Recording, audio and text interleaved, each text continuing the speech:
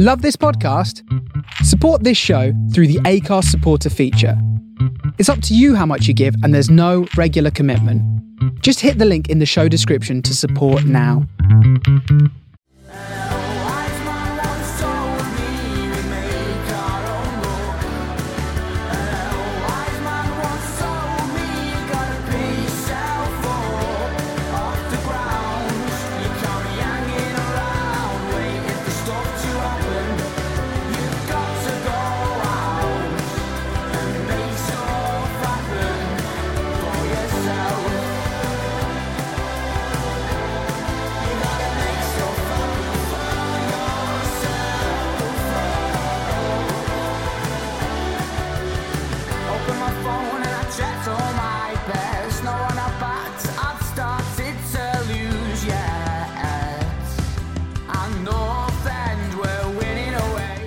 Hello listeners, we're back after a bit of an unplanned break, to be honest, and some of the lads are still away, so today we've got a pod debut in The Voice off Twitter.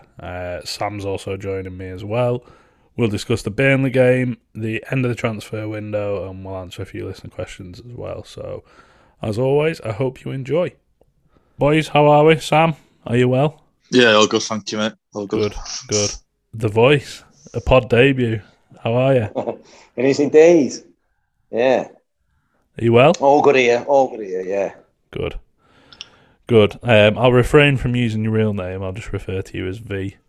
But much appreciated, cheers. Yeah, I assume the mother-in-law's not giving you any grief for coming on tonight, is she? No. We're clear tonight. Luckily, tomorrow it's cross paths.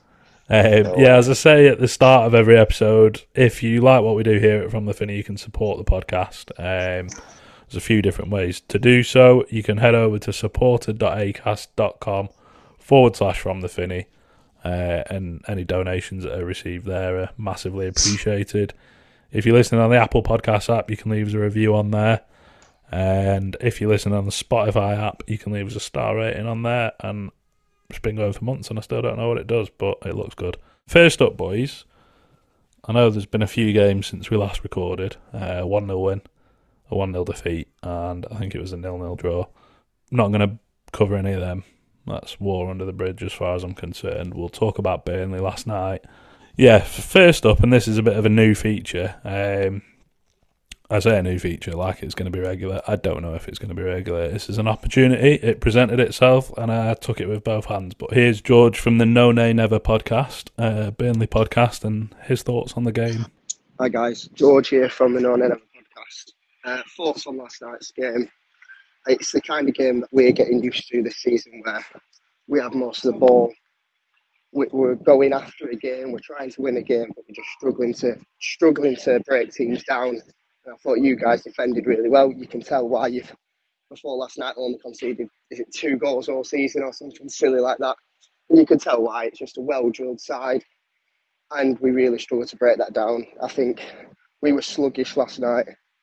There wasn't as much getting the ball in behind. It was all a bit too easy for you guys to defend. I thought our winger played well, Manuel Benson, and it showed in that Robbie Brady, who was a bit of a crowd anti-favourite in the Burnley end last night. Robbie Brady lost his head once or twice, didn't he, and got a yellow card for his troubles. But Benson was really impressive for us. But when it came to the end product, there's not much you can do when you're trying to cross it into Just Jay Rodriguez, and he's got 3 big centre-halves marking him. So we really struggled to create anything particularly threatening for you guys. And to your credit, I think you probably created the better chances in the second half, funnily enough. But yeah, it's just one of those games that we're getting used to now, where we don't particularly feel in any danger because we've got the ball most of the game, which certainly it obviously has its critics. But I tell you what, I'm less anxious when we've got the ball than the opposition's got the ball, so I don't mind it. But yeah, just one of those games that we're getting used to. Thought Preston, you were defensively impressive. Couple of chances going forward, but I feel like neither side really threatened each other bar the goals. So just one of those games. Good Lancashire derby. I thought it was quite nice in the 19th minute when both sets of fans paid tribute to Alex, and obviously a nice moment before the game for all lovers of the monarchy. So yeah, good game, good Lancashire derby. It's good to have these sort of games back. It's been too long, and look forward to welcoming you to Turf Moor next year. Hopefully we can pick up the 3 points that time, but who knows. Anyway, until next time, guys. Cheers for that, George. If you want to listen to more Burnley content, I don't imagine why anyone listening to this would, but yeah, you can check out the No Nay Never podcast on social media. I think George's point about neither side really creating many chances last night was a fair point. I know it was another draw. We saw a goal at Deepdale as well, but yeah, it was pretty drab, wasn't it, overall? I actually thought the atmosphere was one of the worst I've been to from our end.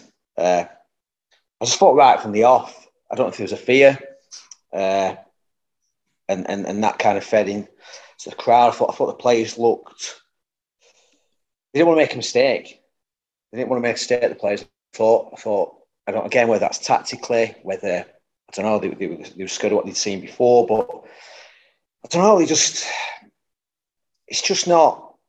It's not exciting. You don't enjoy it. It's not even a nervous excitement. There's kind of nothing there. You're just kind of going through the motions a bit. I think, look at the players. Midfield's obviously causing him a massive problem with who he picks. People seem to drop in and out. He pulls Johnson off 2-3 weeks ago after 35 minutes, and then he's giving him the captaincy last night. I just think, it don't work like that, does it? In any walk of life, it doesn't work like that. You can't.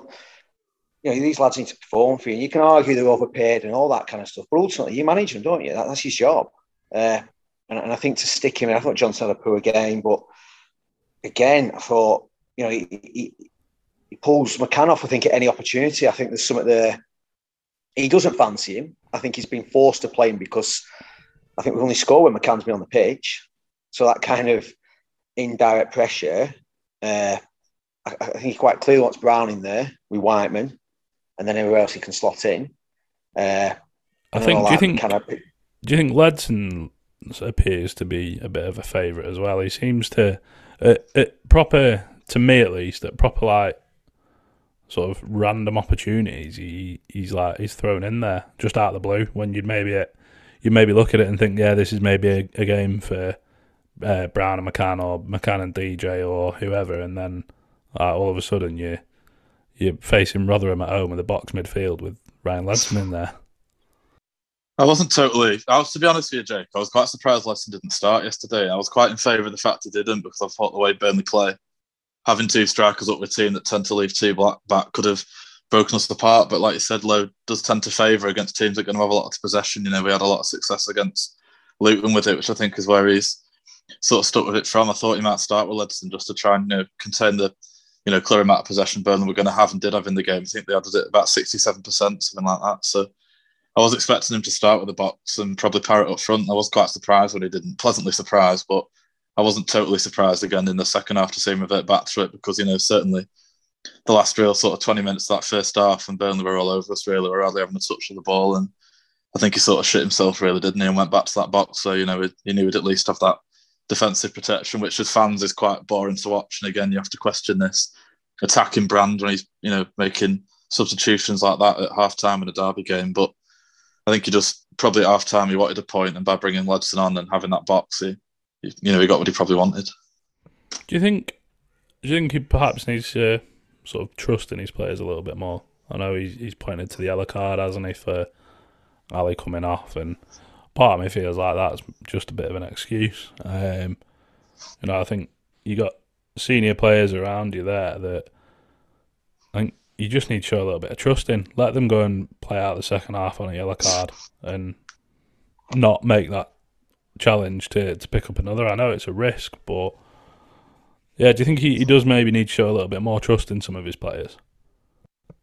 I think he trusts certain players. It's quite obvious he trusts certain players. I think we all know who they are, don't we? Yeah, and I think that ultimately is what things don't pick up. I know we're ninth, we've got one defeat, but there's frustration out there, and I think that could be what comes to put the pressure on, really, won't it? You know, we had it with Reece not starting, we're not scoring, but we're turning down offers of X amount of million. You know, it doesn't add up, does it? And so I just think, you know, McCann's got a lot of support. He's been out of the team last season when we signed him. He's played a bit. He hasn't played a bit. He's looked good. But he just doesn't seem to get the chance, does he? You know, there's only Whiteman, I think, who's consistently started the season midfield, and Brown as well, but he's been in and out as well. But it's just the way it kind of changes. And I don't think it's a case he doesn't know his team. I just think, I don't know. But then again, I don't think he's one to bow to fan pressure. I think, you know, he backs himself that much to make the choice. But it's I don't know. I think he does have lads he wants to shoehorn in at the expense maybe of the best 11.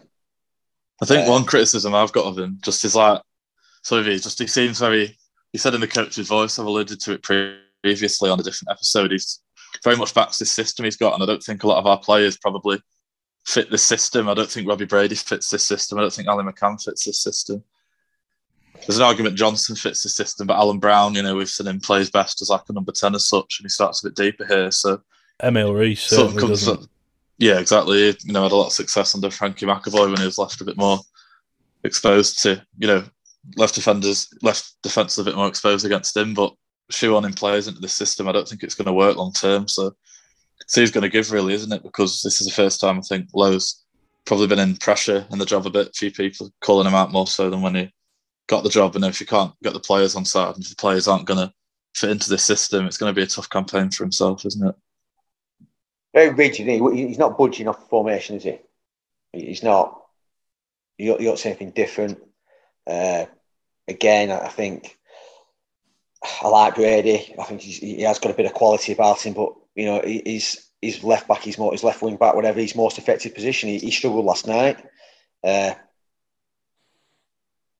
like seeing further forward, but it's where you're giving the team further forward, and in that formation, you're slotting into that midfield three, aren't you? Which he's already having problems with.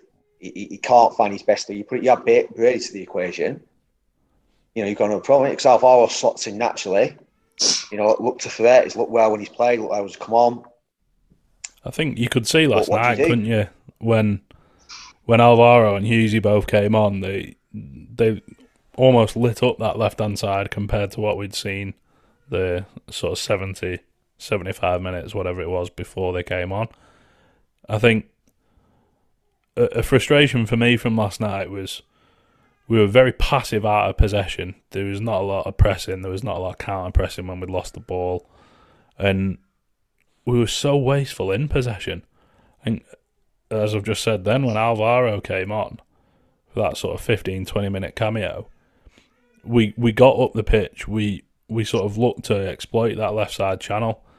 But prior to that, there was a lot of misplaced passes, there was a lot of overhit passes, and there was a lot of just oofs up the pitch, just clearing the lines. But we were so deep, it was just coming straight back. I think that's part of the problem, again, of shoehorning players into this system. I think we've alluded to it in the past, but the typical Ryan Lowe fullbacks as such, which we know at the end of last season, we're talking about bringing these players in. You know, we've said a lot about having square pegs and round holes and players like that. And then Alvaro Fernandez, for me, is the only player they've brought in on either side. He would class as a type of left back who's going to make the system work in terms of when you're not having territory, when you're not having a lot of the ball, can still be effective as an out ball. You know, a couple of times, and probably our biggest chance in the second half was when that ball was played to him out on the right, and he managed to get that sort of shot come cross out, which was cleared away. So I think going forward, he's definitely going to be a player who's going to have to start games in order for us to be effective, because, you know, like the V says, there's no questioning Brady's quality. He's got a wonderful left boot, but there's only so much he can do when you're playing against a team that has a lot of the ball, and you sort of camped in your own half for 70 minutes of the game like we were yesterday. I know he has played in the past, hasn't he, as sort of like a 10 and a winger. So I think, is there maybe an argument that you slot him in further up the pitch and maybe maybe change the system a little bit, rejig the players and slot Brady in higher up the pitch and get Alvaro in on that left-hand side? We scored 2 goals in 10 minutes. There's not an argument, is there? Whether he changes the formation or not, what's whatever he's doing, or whatever he's asking the players to do, it isn't working, is it? In terms of them goals. And yeah, we've got a fantastic defensive record. I don't think in 37 matches' time we'll be talking about having the best defence in the league. No. So this is very here and now, isn't it? It's very, and that'll be the argument, we do. And we are defending well, you can't criticise that. But you start to lose 2-1 and it's all, we could start to win 1-0 and stuff. But equally, we're not scoring. And last time we didn't really defend, did we? No. We had a bit of I won't even say a goal. We had a few kind of attacks and at the end and broke clear. But again, it was, we're not troubling teams, are we? I don't think in the games I've seen, we're not troubling teams. For me, I had a look at this before. We're fifth in the league for the most crosses. West Brom are first, Borough are second, Stoke are third, Sheffield United are fourth.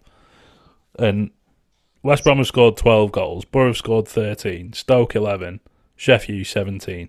How many of them have come from crosses? I'm not entirely sure on, but we've put in 176 crosses, scored 3 goals.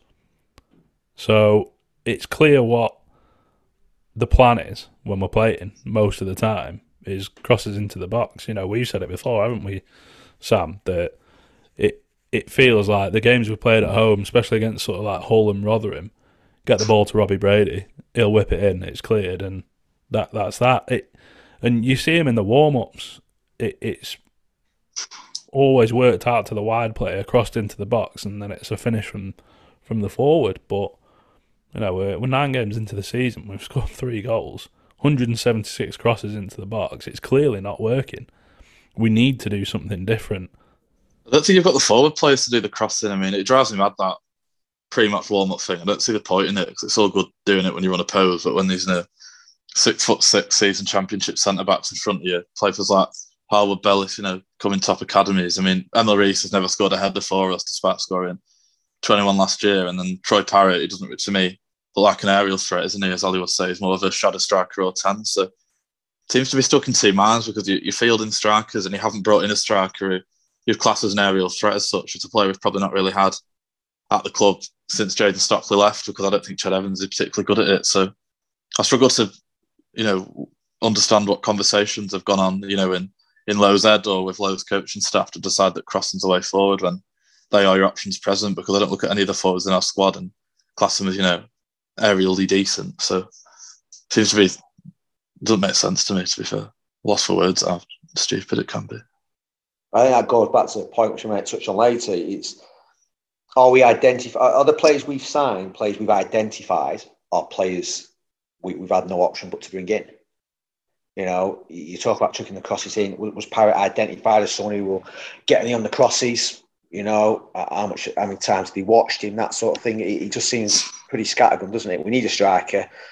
Let's work from the top. Let's work from City, bring them up. They've no, and I just think, working your way down. Yeah, we get to Spurs, or they'll give us Parrott, and we might bring him in. He's at a top club, but he's not scored in 9. And it doesn't feel, does it?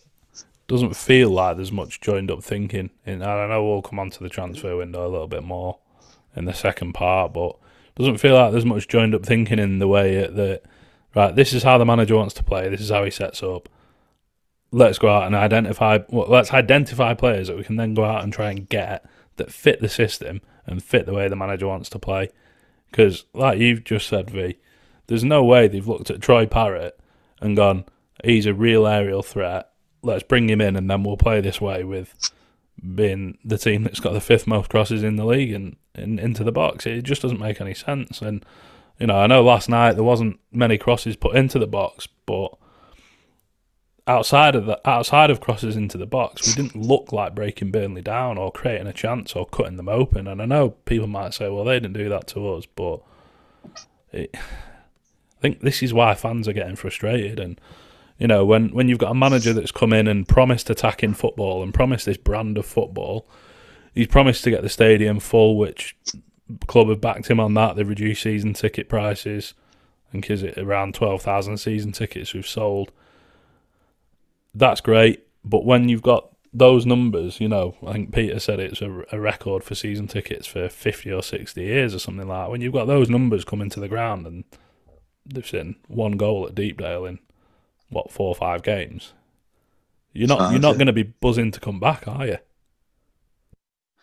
It's just the most concerning thing for me, and to an extent, I'm not really in Lowe's favour right now, but I do sympathise with him in the fact that he's lost Sepp van den Berg. So I think, in terms of the way he wants to play, I don't think the centre backs we've got at the club are good enough to feed into the running eights as such to make it work. So I think he probably has to be a little more pragmatic than he might want to be. I think we've mentioned it before, we are really limited down the right-hand side. Obviously, Jordan Story's had a solid start to the season, but on the ball, he is quite poor. And then the left-hand side, that's where we're focusing a lot of our attacks, which teams, clearly working quite hard on to shut down the space down that side and make us less effective. But in the game so far, we've not scored any goal off a sort of regular pattern of play, which does worry me. I mean, the goal yesterday was off a corner, so there's no real regular pattern of play or strategy behind that. The goal at Luton was an absolute worldie, so that's 2 of them out. You've not really scored a goal off a set sort of pattern of play. And if you've got a manager like Alex Neil, he's going to happily come out and say we'll change his team based on the opposition's weaknesses, that's fine. But Lowe's come out and he has said, to various people, he's going to stay stubborn with the system and he's going to back it, and it simply isn't working. There's no patterns of play, and it does really worry me where goals are going to come from in the long term, because they don't look like scoring, never mind actually scoring. But I just think it was just like I said last night. Again, I don't know if it's tactics or it's fear. We didn't offer anything. And I think a lot of people thought once they got one, that the floodgates would open. To be honest, I think the goal, the equaliser cliche came at the right time, but they didn't trouble us. But I still don't buy into that. We are defensively a traditional solid defensive team. I don't think it's luck, but I just think maybe we've played teams who haven't overly threatened us and that sort of thing, and that will change over the course of the season. It's not going back to, I remember when the King were in charge, Billy, in that season, we nashed it, and that was a solid team. You knew you had to work to score. I don't think we will continue for the next 87 being hard to score against as we seemingly are now. That season, and I think, those seasons under Billy, you felt like it was going to take something special for a team. He felt unbeatable. Yeah, well, I mean, we've said it before on here, like going to Deepdale on a midweek under the lights, you had no fear. You had absolutely no fear. And like you said, Carlo Nash in net, and the back four, Mawene, Claude Davis. Alexander Mears, wasn't it? Greza, yes, we've had a good start defensively. Liam Lindsay, arguably player of the season so far. I know it's only 9 games, but not knocking that at all. Freddie Woodman, I think he should do better with the header last night, but he has made a couple of very good saves as well in other games. I know exactly what you mean, V. You go to games and you don't feel defensively 100% secure, do you? Yeah. Which sounds weird considering we've only conceded 2 goals, but Hughes and Lindsay have been fantastic. Stories play well. They play well. You can't knock them. And we've not been the games that I've seen. They've not been backs against the wall at any time. I don't think. Even last night, we had that bit of a Alamo towards the end when they were firing, Cossin got in behind us. But even then, we covered well. I think they're not scoring is a far bigger concern than the fact that it can be countered by not conceding, because I think that will go before we're looking at scoring at the moment. Well, we've mentioned it in the group chat a bit, Jake, haven't we? And I tweeted about it last night. We have had quite a favourable run, and if you look at the games we've got coming up, you've got in the next month or so, you've got Alex Neil Stoke, you go to Sunderland, you got top of the league Sheffield United on Saturday, and obviously we had a game against Bristol City called off on Saturday. These are probably the games that defence is going to be tested, because, like you said, V, the defence, although they have looked solid and we haven't really been under the cosh at times, the teams we have played so far are teams that are towards the bottom, or that you'd expect to be towards the bottom at the start of the season. I think this test now will definitely answer it'll either prove the defence or it'll expose the defence. And I think the same goes for Ryan Lowe as well. I think this next run of games will really show us sort of where we are as a team, as a football club, and what we can really expect for this season. I think something I've seen a couple of people say on Twitter, and I think Jimmy messaged in the group about it as well, but is there an argument to say that maybe Cameron Archer last season covered over some of the cracks? I think it's clear to see it. I think you go back to the goals, Peterborough, scrappy game, great finish. Blackpool, he's been the difference, weren't he? Hull, that's 9. We were a match winner for us, weren't he? He was a match winner. And I don't think we've got that now. And I think it's hard to replace, he's a good player. Whether they're banking him coming back, whether they kind of got lucky, the fact that he did give us that balance when he came in January, it's looking like that, isn't it? But it's quite clear that we are missing that quality further forward on the pitch, because we just, last night it was non-existent really for me. Yeah. We didn't really have a threat. They never really troubled defensively, were they? We never tested them.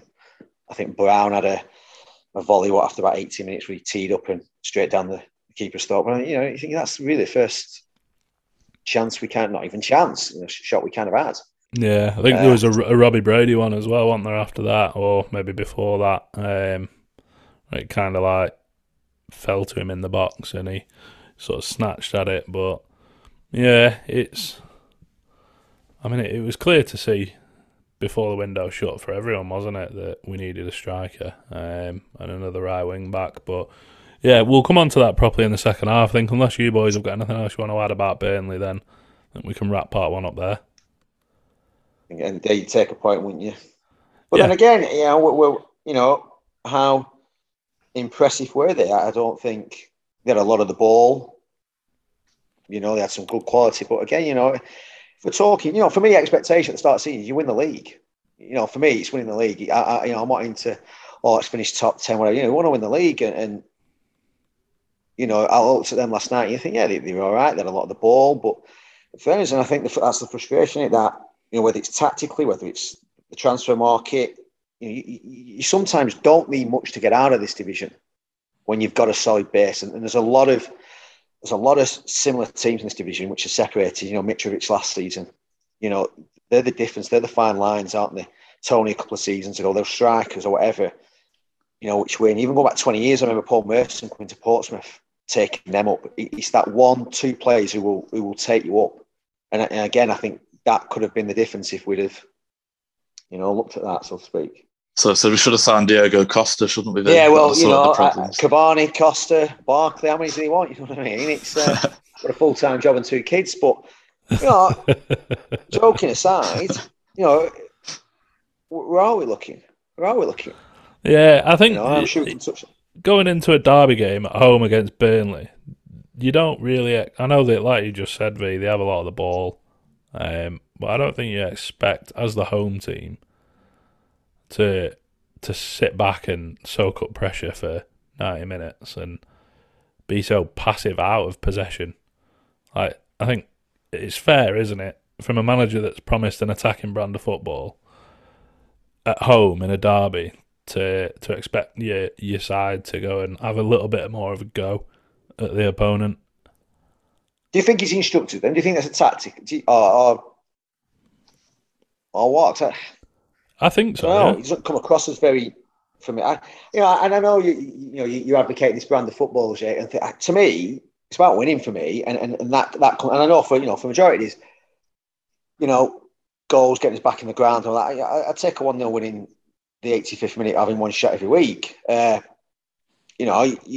expectations, what the demand is to get promoted. I think when you don't get the results, then it falls then back on Swansea. If you get both, which are in a sense negative, we're not winning and we're not playing well, that's when your problem. But I think last night, I don't know, it surprised me a little bit how we did seem to sit back and did it off on was he instructed? Because the players, like you said, the amount of times we wasted possession, gave it away, simple 5-6 yard balls, which were just behind players, too short.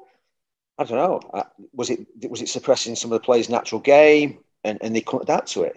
What is what the expectation? But you got a point. I suppose you've got to be happy with it, but we need to start getting wins. For me, 100%. Drawing all your games doesn't keep you up, does it? Never mind promoted. No. Yeah, boys. Cheers. We'll see you in part 2.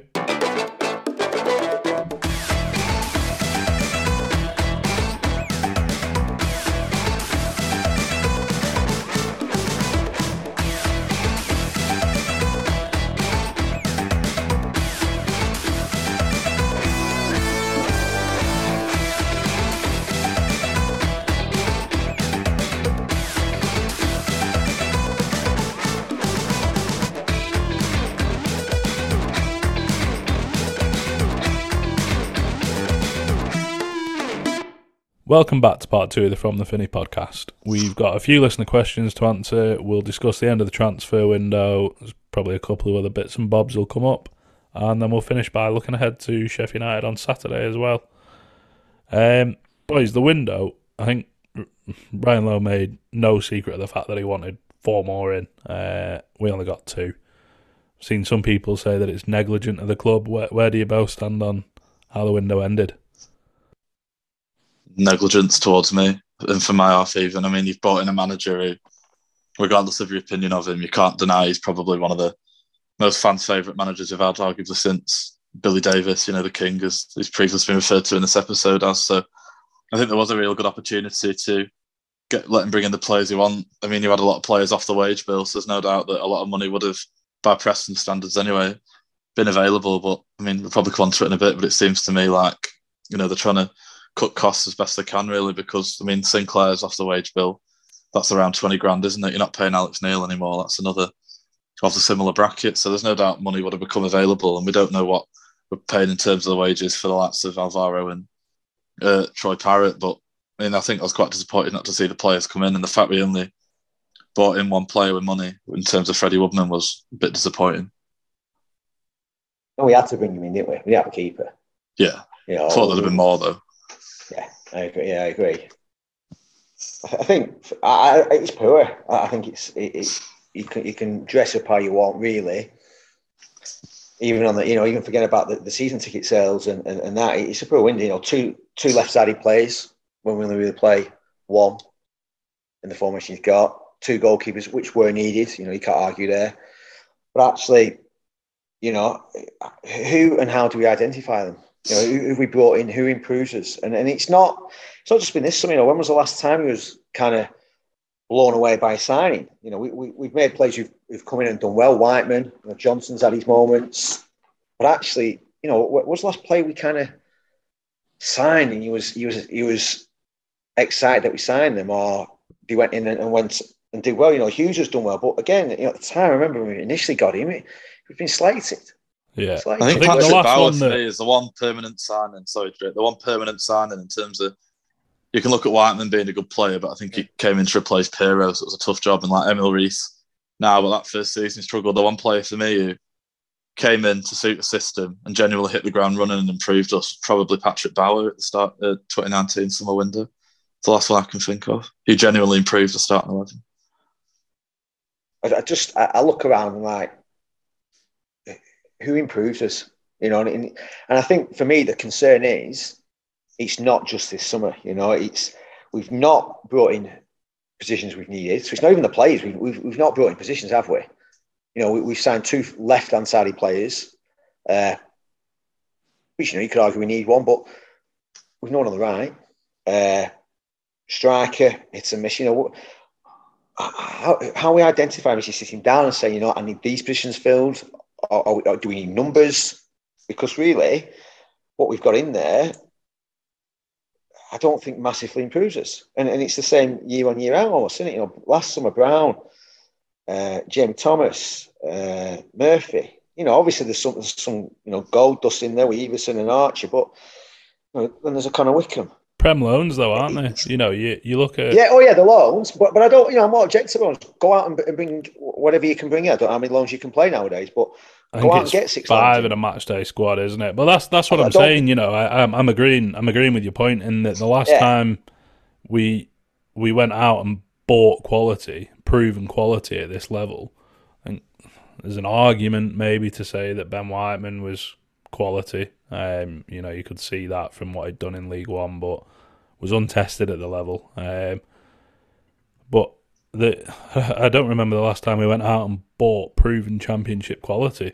You know, I remember the windows when it was rumoured about DJ, Brown, Piero and Davo all leaving in the same window, and you're sitting there thinking, like, you know, you can go back decades and we've never gone out and spent significant sums of money. Well, actually, no, you don't have to spend significant amounts of money to go and get quality. You know, there's been how many players on freeze this summer that we've been linked with, faffed around waiting for, and they've ended up going elsewhere.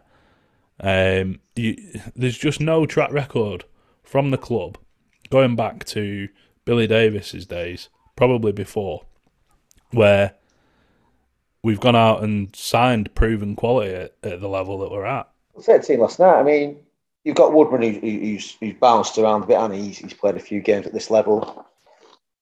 Potts, was he not signed from lower league for Barnsley? I can't remember where Barnsley were when we signed Barnsley him. had just been relegated, yeah. Yeah, so you got him, Whiteman, Story, all from lower league last night. But DJ still here from our Division 1 day, our League 1 days. Brady, you know, I don't think there's any arguments there about what he brings, but at least from Premier League. Parrott, Premier League loan. Reese, he was an unknown despite what he's done. It was a gamble. He was unknown. He failed. You know, he'd had chances here in England, but, you know, McCann's from Scotland, and we've had a few horror stories there. But, you know, we don't go out and, you know, I know there are going to be money. We can't afford to go and spend 8, 9.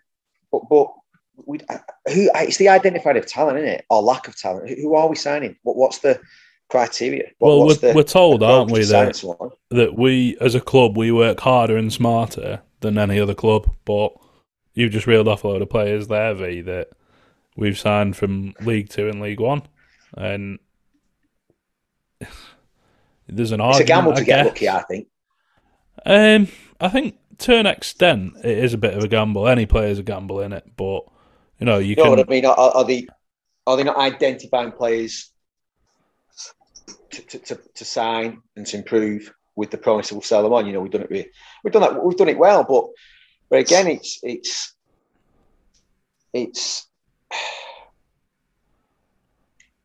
only so long it lasts, isn't it? Yeah. You know, you only need one bad window where you identify these League 1, these League 2 players, tin pot teams, and if you get a bad window and there's no quality there, you're going to struggle, aren't you? Well, we've had that in the past, haven't we? Exactly. We either said an arch, you've got quality in there, aren't you? Who on their own can win your games. You know, we haven't got that this season. I think we've got it. I don't think we're in danger of going down at all. But you know, if you finish 14th, 15th, what quality are you bringing next summer? You're dropping again, aren't you? And that's the worry, isn't it? Where's the long? I always think it's week to week with North End. It's week to right. Let's get some cheap season tickets sold. We'll deal with the fallout if we don't sign, and when that happens, there's no plan. Doesn't seem to be any plan. What is the plan? What's the strategy? What's the long-term vision? You know, Lowe's come in, and you look at the window that we've had, and you get the feeling that he's not planning for the long term. He's planning for the next 2 years max, maybe, and then he'll either get potted or at the first sniff of another job, he'll be off. I'd say it being the latter based on how things are going at the minute, I'll be honest. But just makes you think, doesn't it? I mean, I miss the days we had a lot of success, didn't we, sort of towards the end of our time in League 1 and when we got promoted to the Championship in terms of recruiting. That was when we did probably have a smart recruitment strategy, returning players who were young, hungry, upcoming, who would almost use us as a stepping stone, the likes of Johnson, who, although he hasn't moved on, because had plenty of time where he could have done and probably should have done for his own career. You got the likes of Piero, Callum Robinson, Jordan Hugel, all arriving for some decent low amounts of money, but then with a lot of potential that have gone on and obviously earned moves elsewhere. But I think the worry for me now is, for some reason, sort of when Neil came in, and this isn't a criticism of Neil, it just seems to coincide with that, we tended to move towards, you know, players in the next stage of their career that were like your 24, 25, minimal sell-ons or workman-like players in lower levels to try and make the step, and we haven't really had that much success with it. I mean, the only ones that you could argue have been successful this year was Story and Hughes, but even for them, it took them ages to adapt to the level. I mean, Story's been out on loan. Hughes has had times where he's not really been in the team, and it's, for me, that sort of turning point that's killed us off in the last 4 or 5 years. Hughes has had to change position to sort of start getting the praise from some sections of the fan base. You know, he came in as a left back, let's not forget, and he's now playing as a left centre back. Yeah, exactly. You know, you look at to an extent, maybe I'd argue that it's perhaps a bit easier to go out and find those sort of gems from a Premier League academy or lower league when you are in the lower leagues, when you are in League One, because I think you don't pay big bucks when you're at that level. So I think you can maybe stomach signing one or two that aren't as good and don't sort of live up to what you'd expect. But yeah, it's frustrating, and we've got a question about it coming up. But it does feel a bit like the club's just happy where they are at the minute, just happy to stay in the league.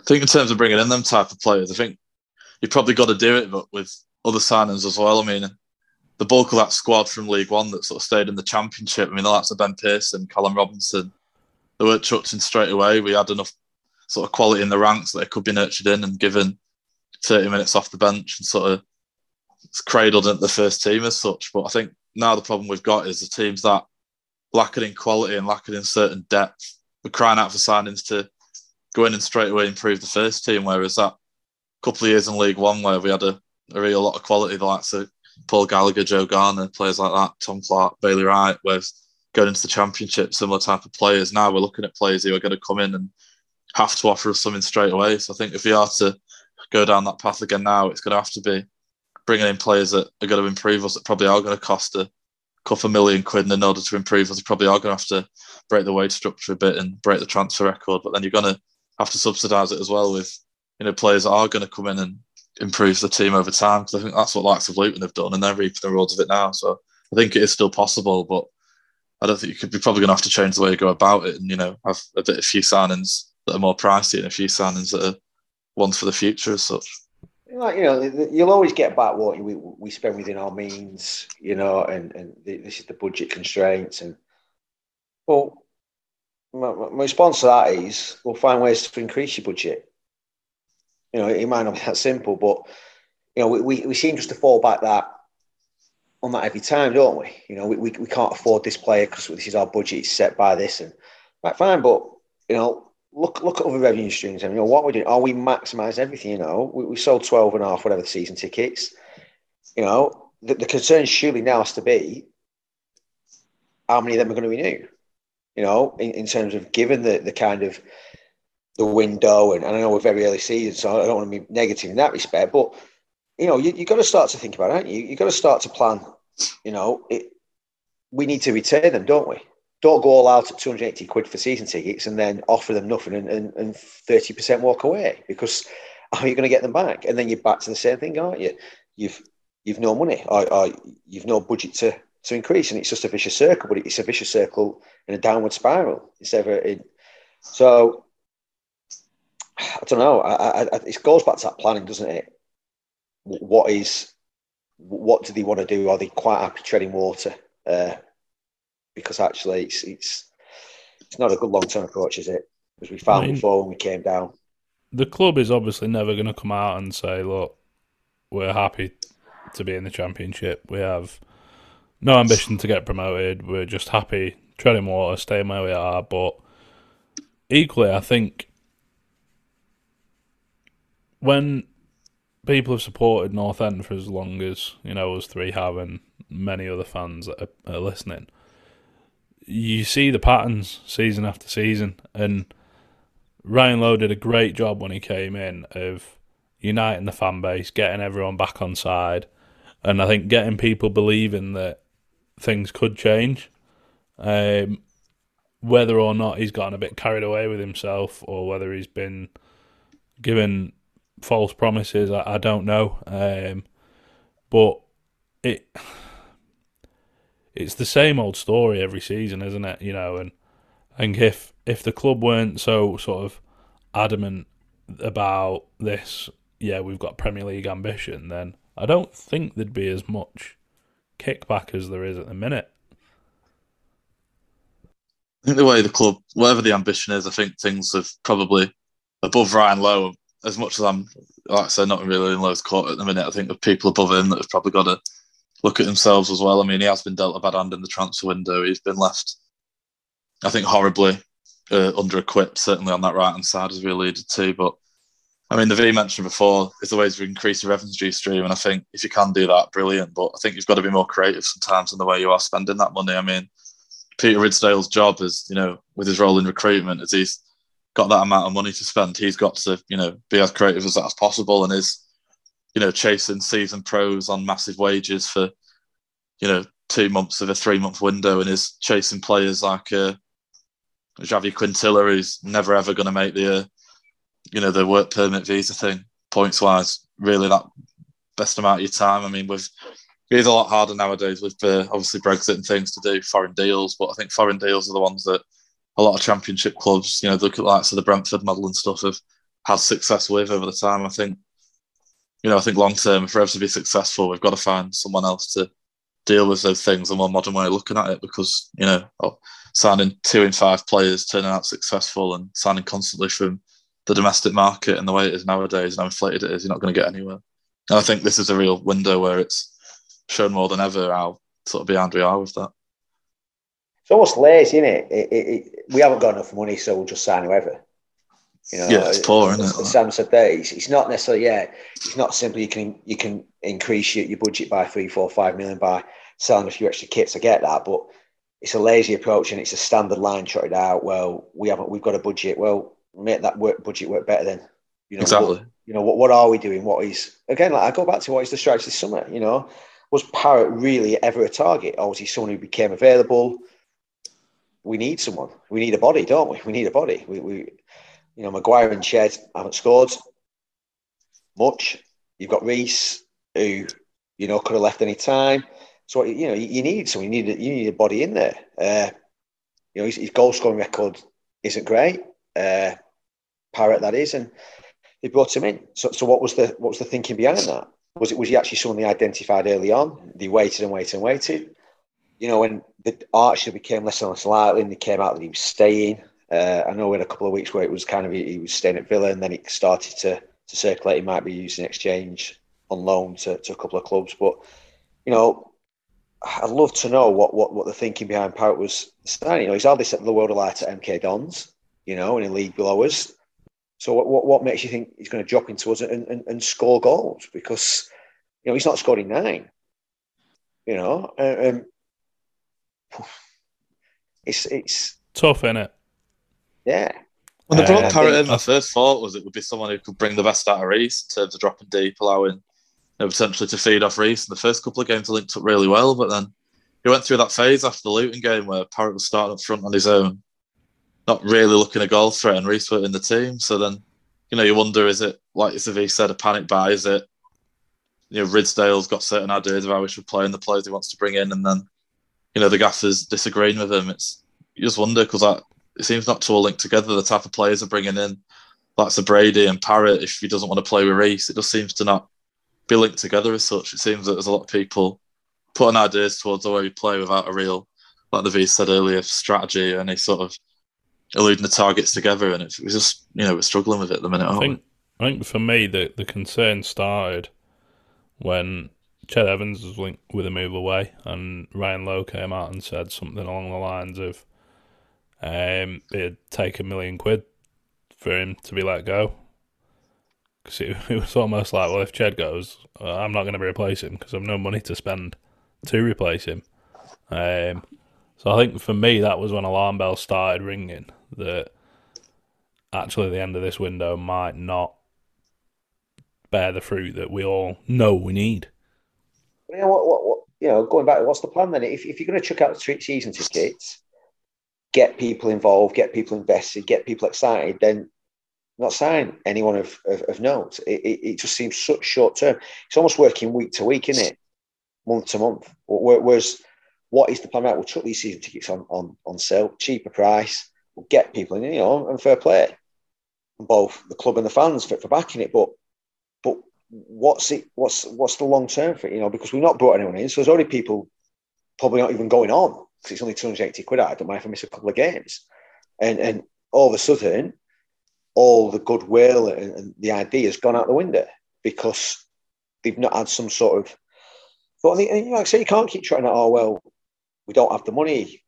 People don't want to hear it. people don't want to hear that, do they? That's the thing. I think it's the We've way to heard word it. that. I think, you know. We've heard that, haven't we, for years and years and years, and it's been the same thing over and over and over again, and we've not gone anywhere. All right, we got our League One, but since we've been back in the Championship, we've just tread water. Apart from that season under Alex Neil, where he sort of extracted every last thing that he could out of the group of players that he had at his disposal, and just missed out on the playoffs. But I think a point that this is from a message from Brownie in the group, and he's sort of asked the question: Is the club for sale? I know Peter and whoever else at the club will always sort of say, well, you know, we're never going to turn down interest and whatnot, and if a deal can be struck, a deal can be struck. But Brownie's message, he said, does anyone else reckon that we might be a little further along with a sale than we all know? It was only Chris Kirchner and his leaks that caused it all to reach the press last time. You would think after all of that the next attempt will be covered by some serious non-disclosure agreements. Surely Peter knew what the budget was this summer and that he could only sign within the budget, so why the change toward the end? Unless he used it all knowing what we needed and what the manager wanted, which was 2 more. Also, he's been very quiet following the end of the window, barring a few Facebook messages and a few Twitter DMs to fans. He's not done an iFollow interview, or there's not been one of his statements on the website. And I get what he means. Like, there was the sudden change toward the end of the window. You know, it went from we need 2 more to I'm not just going to go and sign anyone, which basically, and then, well, there was Peter's message, wasn't there, on Twitter when he messaged a fan and said, I've no money to spend, or whatever it was. And then, you know, Peter has been quiet in terms of his sort of interviews and stuff that he tends to do with the club. What do you think? Do you think we are maybe a little bit further down the road with a sale, or they are actively looking to get rid of the club now? Hence, getting a lot of players off the wage bill last summer. Cheap season tickets, gets the ground full, makes it potentially a lot more attractive to a potential new owner.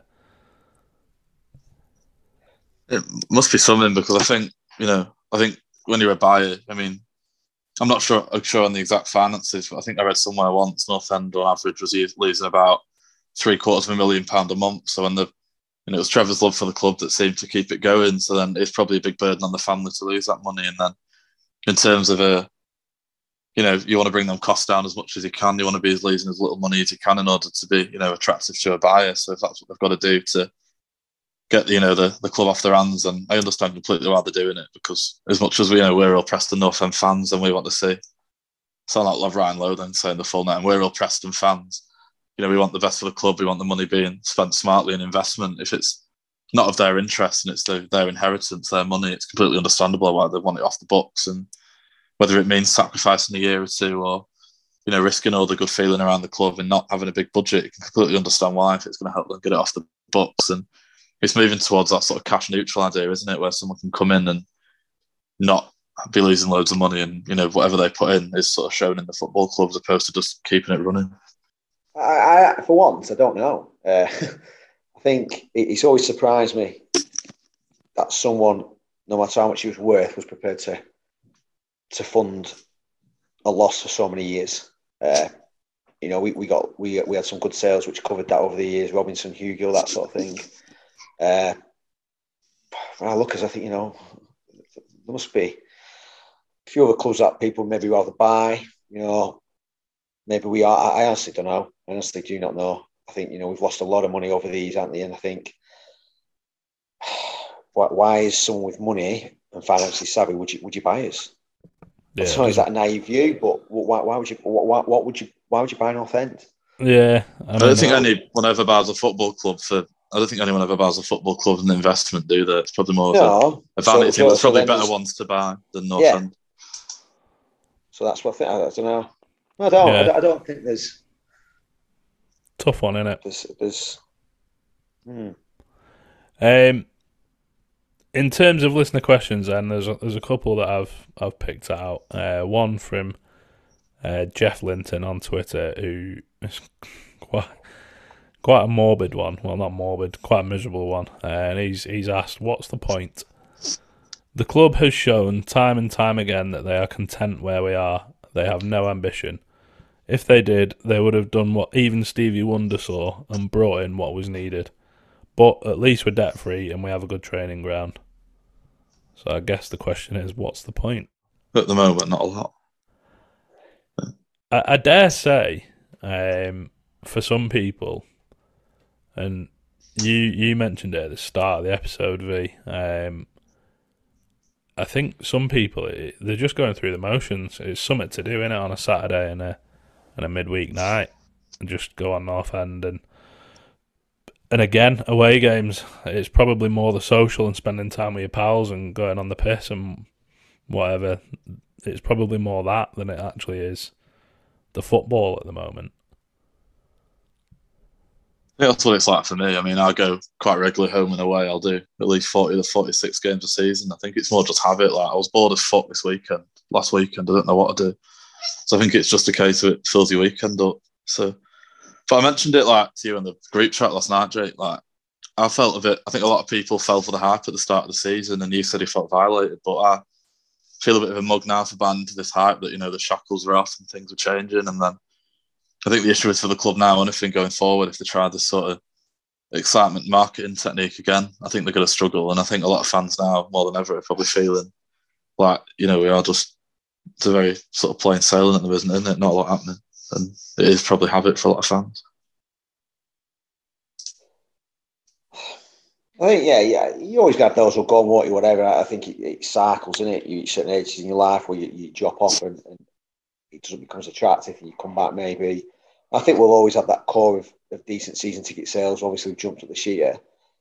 But again, I just think it's short term, isn't it? You know, they put the season tickets on and not really followed it up with anything. They don't, you know, try to line about the training ground, the Premier League training ground. You know, I'm not interested. I'd rather them kick a ball around in Mirror Park than sign Archer, you know, and I think they don't understand what people want. You know, people want a team that wins. People want a team that's successful. They're not really bothered about anything else. You know, I'm not bothered if my seat's cleaned. I'm not bothered if I've got a fan zone. I want to see a team that wins. And that's why you watch it. I'm not even bothered about what quality of football they play. And I think there's too much almost thinking, what do the fans want? And then we'll just deal with that in the short term and not having any sort of, you don't have to come out with a message. I don't believe when Ridsdale comes out with statements, you know, don't need to. He's got a job to do. He shouldn't be trying to keep fans happy in that respect. He's got a job to do. Go and do it.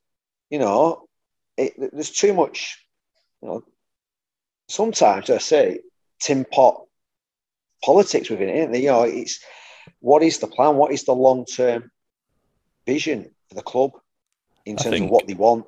Yeah. And I think that for me, you know, signings, you talk about players not available and why do we do it and all this out. I say they chucked on the cheap season tickets. You know, like I say, there's people not going on probably already. You know, won't bother if you lose Saturday. There's a couple of weeks off until the next game. Is it West Brom on a Tuesday, Wednesday night? Is it on Sky as well? You know, it's all right selling them and you get the cash in, but if you're not getting them back next year, you've got a problem, haven't you? Because that idea that what people have been banging on for years, put cheap season tickets on sale, but it just seems, well, we'll just worry about that for the summer 2022 and we won't do anything for the next year. You know, no offense, it'll strike me, you know, the people involved in it are the type of people who strike me. So they'll go on holiday, they'll book a taxi to the airport to get them there, but they don't worry about getting a taxi home until they get back. You know what I mean? It's that lack of foresight. They don't, you know, we'll deal with that when we come back. We'll just keep everyone happy. We'll keep the family happy. We'll get them to the airport, and then we're on our holidays, aren't we? That's a great analogy. You know, we'll worry about getting it when we get back. You know what I mean? Yeah. I think on one hand, I don't think, you know, the work that the club have done with PSC, I don't think anyone can knock that because it's good that they are listening to the fans. But I think it does quite simply, like you said, V, boil down to winning football is all that people want ultimately. You get. We bang on about why do kids walk around with Man City tops? Why do kids walk about years gone by with United tops on? Because they're winning. If we got into the Premier League, went into the top 6, whatever, people would buy stuff. It is a costing. I don't mean to be belligerent about that and blasé, but ultimately, people go and watch a successful team, and that's what it's about. And I think they've lost sight of actually what the aim of the game is, and it's to win football matches. And there is maybe too much trying to, I do think we've seen actions and incidents where maybe it's playing to the masses almost with certain things. And I think, the vast majority, we live also like in a golfish ball. It's what we see on social media, or we read about a bit in the. I don't even read the LEP as such, but it seems like a very small window which has been, and we've got thousands of fans who don't access that, who want to see a winning football team. And that's what they've got to focus on. And you're a winning football team by having a plan. And do we have a plan, or are we too interested in keeping people happy? And I'm sure there's people out there who've had phone calls, and I think, text messages, conversations, meetings, and really, should that be the job of senior people at the club in that respect? It's well, in terms it's a mess, but it's a worry. Yeah. Well, in terms of a plan, I think that leads quite nicely on to the next question, which is from at @chaosphere_PNE on Twitter. And he's said, given the budgetary constraints at the club, what is everyone on the pod's opinion on a path forward in January? Realistically, are we just filling the positions that we failed to fill this summer, or do we actually recruit for the longer term, knowing that we've got 9 players out of contract next summer? I think the club, to a certain sense, are daft. I think if someone comes available that for cheap enough who wants to come to North End, like the Freddie Woodman, I think he was, for all we've given him a bit of stick for in the recruitment, I think in terms of the need of the goalkeeper, they wanted a long-term keeper, probably didn't want to keep relying on the loan market. Freddie Woodman came available, they did the business at whatever cost, I don't know, but we've never really, I can't remember in a while, Arch last year, to be fair, came in and was a really good January signing, but we often don't tend to recruit what we need in January, do we? We tend to leave it to the summer. We tend to go into the January windows too far away from the playoffs, to really make an impact.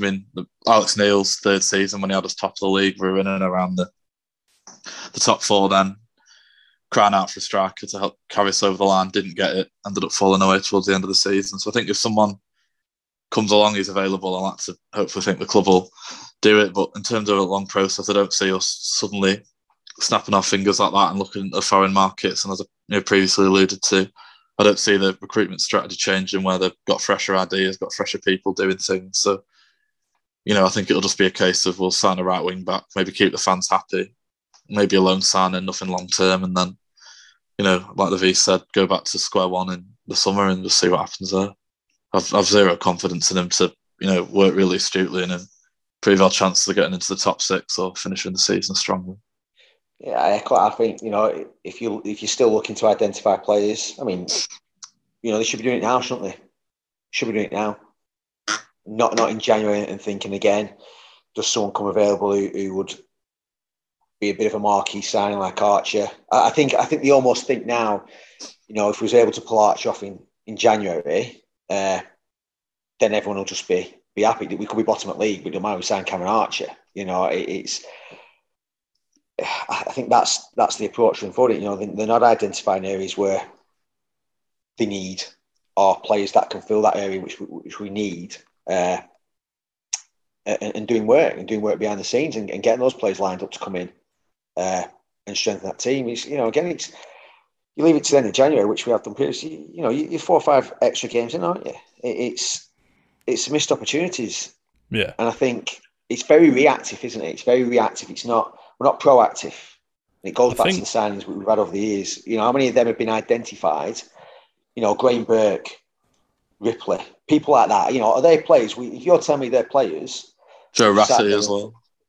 You are Joe Rafferty as well. He's another example. Rafferty. Who else is there? Wickham. Nugent, Green, Andre Green. Who else? Ginelli. these sorts of players, are these players we've identified to bring in? Or these players we just thought, they'll boost numbers?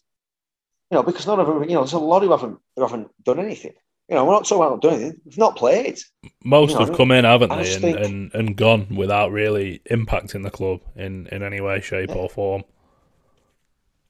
You look at and that's Izzy Brown, Connor Wickham, Jamie Thomas. That's 3 from last season. Josh Murphy never started a game.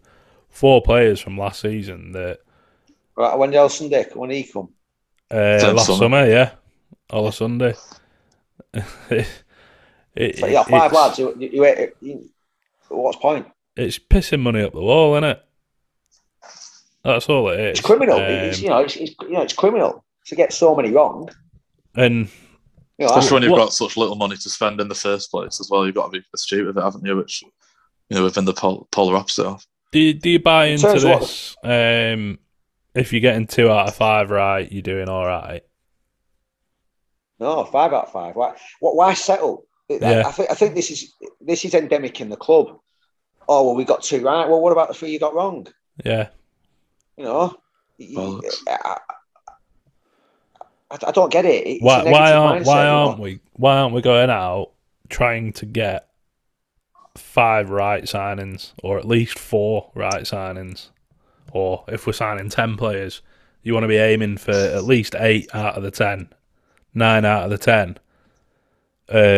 The right kind of players and are successful, not settling for 2 out of 5 or 4 out of 10. It's not even hard. No signing's ever risk-free, is it? No, it's not. But I think when they say, we've got the 19th budget, but we're 15th in the league. Well, I'm not interested in that. Yeah, there's a relationship, I suppose, but I don't want to hear it. Come out, I want to win the league. And I think, negativity breeds negativity. Or we signed 5 and 2 have been good, yeah, but we have 3 wasted. And the list is as long as we are, and we then play, just 4 from last summer, 5 from last summer. And you talk about, Sam was saying then about the money. Let's just say it on £1,000 a week, it's £5,000. It's £5,000. And you're not telling me that could be spent better within the club then. And these lads, we're not talking about lads who have been, lads who just haven't played. Well, you look at Wickham. So why haven't they played? Well, you look at Wickham and Izzy Brown, and it didn't take a genius to figure out why they didn't play. They've got a history of injury records. So it was no surprise when the inevitable happened and they came in and both got injured. Well, you got Jamie Thomas, Izzy Brown, and Connor Wickham, who 2 of them never kicked a championship ball for us, and they're on the wage structure for a year. Yeah. They're taking up places in the 25-man squad, which, to be fair, they didn't in the end, but they could have done if they got injured in the season. Got placed in the 25-man squad that could be filmed by other people, and you can have say what he wants about 2 in 5 successful, but that's not a way a modern-day club should work. You've got to be straight with your business. Every player's got to be impacting the first team in some way, shape or form, and we can't have passengers anymore. That's killed us for window after window. Giving out stupid length contracts to players who shouldn't have it, signing them in the first place to players who shouldn't be there and haven't got a future at the club. It's killed us now, and we'll still be feeling the effects of it now. Even if a few of them has gone, even if they're released at the end of the contracts last summer, there's still a few there who probably shouldn't be. Ched Evans, 2-year deal. Liam Lindsay, as good as he's been, surprised when he got a 2-year deal. Jordan Storey signed a 4-year deal, went out on loan 6 months later. Brad Potts signed a 3-year deal. They've either getting the kick of the ball last year. Even though these are players who might be playing effective now, they're probably players I don't see us having in the long term. And then you can't shift them. It's terrible business. I think if you if you're taking 2 out of 5, that's 40% in it. So if you're looking to win 40% of your games, you gain 55 points. You're 18th, 19th, aren't you? Yeah, just keep taking that approach. Doesn't it? Yeah, I think you always get. You're not going to sign a belter every time, but why have to try out? They're not all going to run. Fine, I'm going to. That's your job. It's your job. That's what I sometimes struggle with. Is that they come out with it and I think, well, that's actually your job. You give me an excuse for not doing your job well. I don't want to hear that. I think as well. The thing that always used to sort of annoy me was you'd ask about certain players, why have we signed him? Oh, the manager wanted him. oh, the manager wanted him. Well, it's easy to say that, isn't it, when the manager's never going to come out and say otherwise. He's not going to come out and say, no, I didn't want to sign that player, because like that lands him in a spot of bother, doesn't it? But equally, when the manager's left, he's also not going to come out and say, no, I didn't want that player, because he's at another club, you would assume. So it's like passing the buck, innit? Oh, well, the manager wanted him. It's not me. The manager wanted him, so I was just backing the manager. Like, we've seen it time and time. We always refer to the Alex Neil times on this pod, but I think it's a pivotal moment in the football club. He wanted Jamal Lowe, he wanted Ivan Toney, he wanted Adam Armstrong. He ended up with a crippled David Nugent. You're not going to improve your football club signing these types of players, and it's killed us for years. And I think even though I'm not in Lowe's court, and I'm not in Lowe's court to the extent I was with Alex Neil, this summer you had a fantastic opportunity. You sold a load of season tickets to bring bums on seats long term at Deepdale. You had a fantastic opportunity of a galvanised fan base, which we haven't had for years, and I doubt we'll get for years now. And they've just they've made a hash of it, really, haven't they? And whether it was waffle to sell season tickets, whether it was they've genuinely they've had money to there and they haven't spent it, or whether it was just a small budget, for whatever reason, you've missed out on a huge opportunity here. And I do feel that long term it's going to affect the football club badly in terms of attracting fans. I really do. Yeah, they've gone out on a limb, haven't they? And if they don't follow it up with something else, it could potentially not backfire, but they could be left with a problem, couldn't they? That I think that's, again, it's not looking to almost down the line, is it? It's not looking. But I don't necessarily think, at the end of the day, the club owe you anything when you buy a season ticket. That's your choice. But equally, there's got to be a bit of almost give and take. There's got to be working together and in terms of trying to harness relationships, trying to, make it attractive. And, people, everyone knows a load of lads who used to go on, who stopped, and all of a sudden, they're on for 6 months. They don't even watch the bigger games because they just got out of the loop, haven't they? And it's right, come same when we do. But again, it's they're your blood, aren't they? That's what you need them. Without them, you've got nothing. You've no team, you've no income, and I just think they've got to start getting it right. Because this is what makes me think that there must be something going on with a sale. 12, 18 months ago, whenever it was, Peter came out and was trotting the cash neutral line, and then we see what happened this summer. It's the only thing that makes sense to me. But yeah, we could sit here for another 2 hours discussing that, I think. But in terms of Saturday, obviously Sheffield United come to town, top of the league.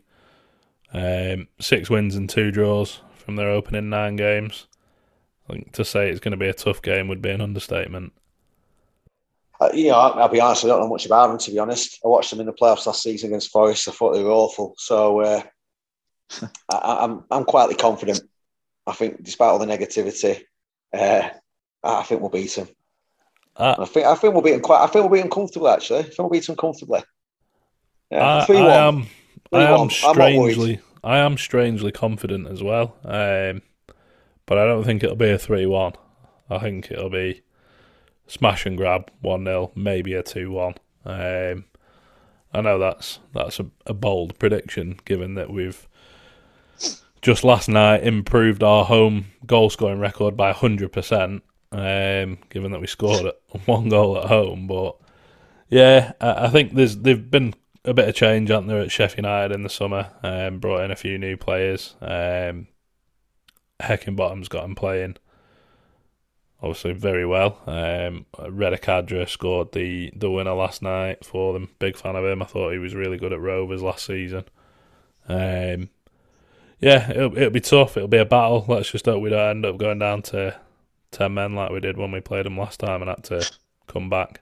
I think keeping Alexander Bird for them is massive as well. Obviously, with move away on deadline day, wasn't he? Which obviously didn't occur, and he's an absolute monster at this level. But it's a thing with no friend, isn't it? We seem to happened a lot with McAvoy last year. We seem to turn up when no one expects us to, and we seem to always fare decently against the top teams. And I think they've sold about 5,500, so it should be a good atmosphere, certainly in the away end on a Saturday, they tend to be quite high-scoring clashes against Sheffield United, don't they? Sort of 2-2 twice last season. So, it would be nice to see some goals flying, hopefully at our end anyway.